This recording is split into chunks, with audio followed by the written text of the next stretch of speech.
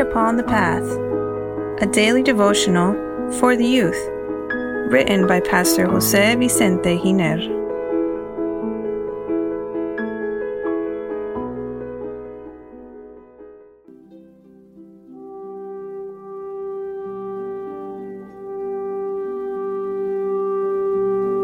December 8, the eternal reward.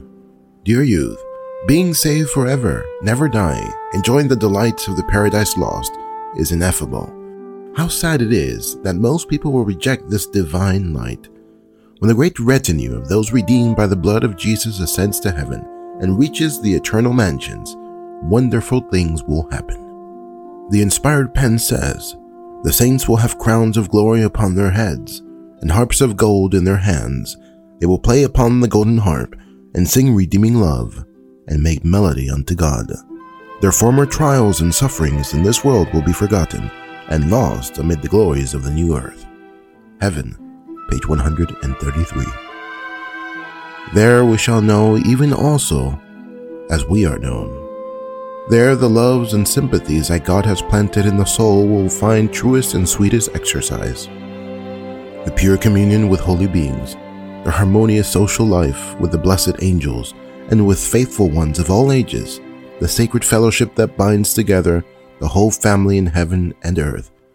All are among the experiences of the hereafter.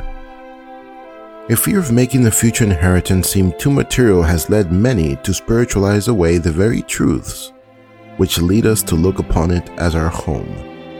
Christ assured his disciples that he went to prepare mansions for them in the Father's house.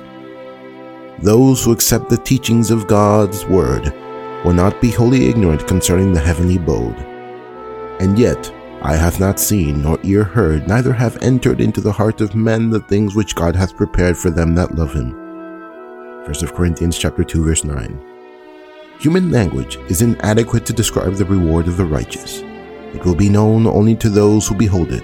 No finite mind can comprehend the glory of the paradise of God. The Great Controversy, page 674. Within the city, there was everything to feast the eye. Rich glory they beheld everywhere. Then Jesus looked upon his redeemed saints. Their countenances were radiant with glory.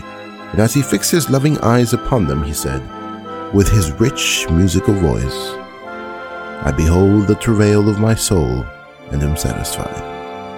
This rich glory is yours to enjoy eternally. Your sorrows are ended. There shall be no more death, neither sorrow nor crying. Neither shall there be any more pain. Heaven, page 57. Dear youth, what earthly treasure can be compared to the future glory? Everything on this earth is ephemeral, fleeting. There is nothing that really satisfies us completely. However, what God has prepared for us will make us very happy for all eternity. May the Lord give us the grace to be there. Receive his abundant blessings, and may you be happy.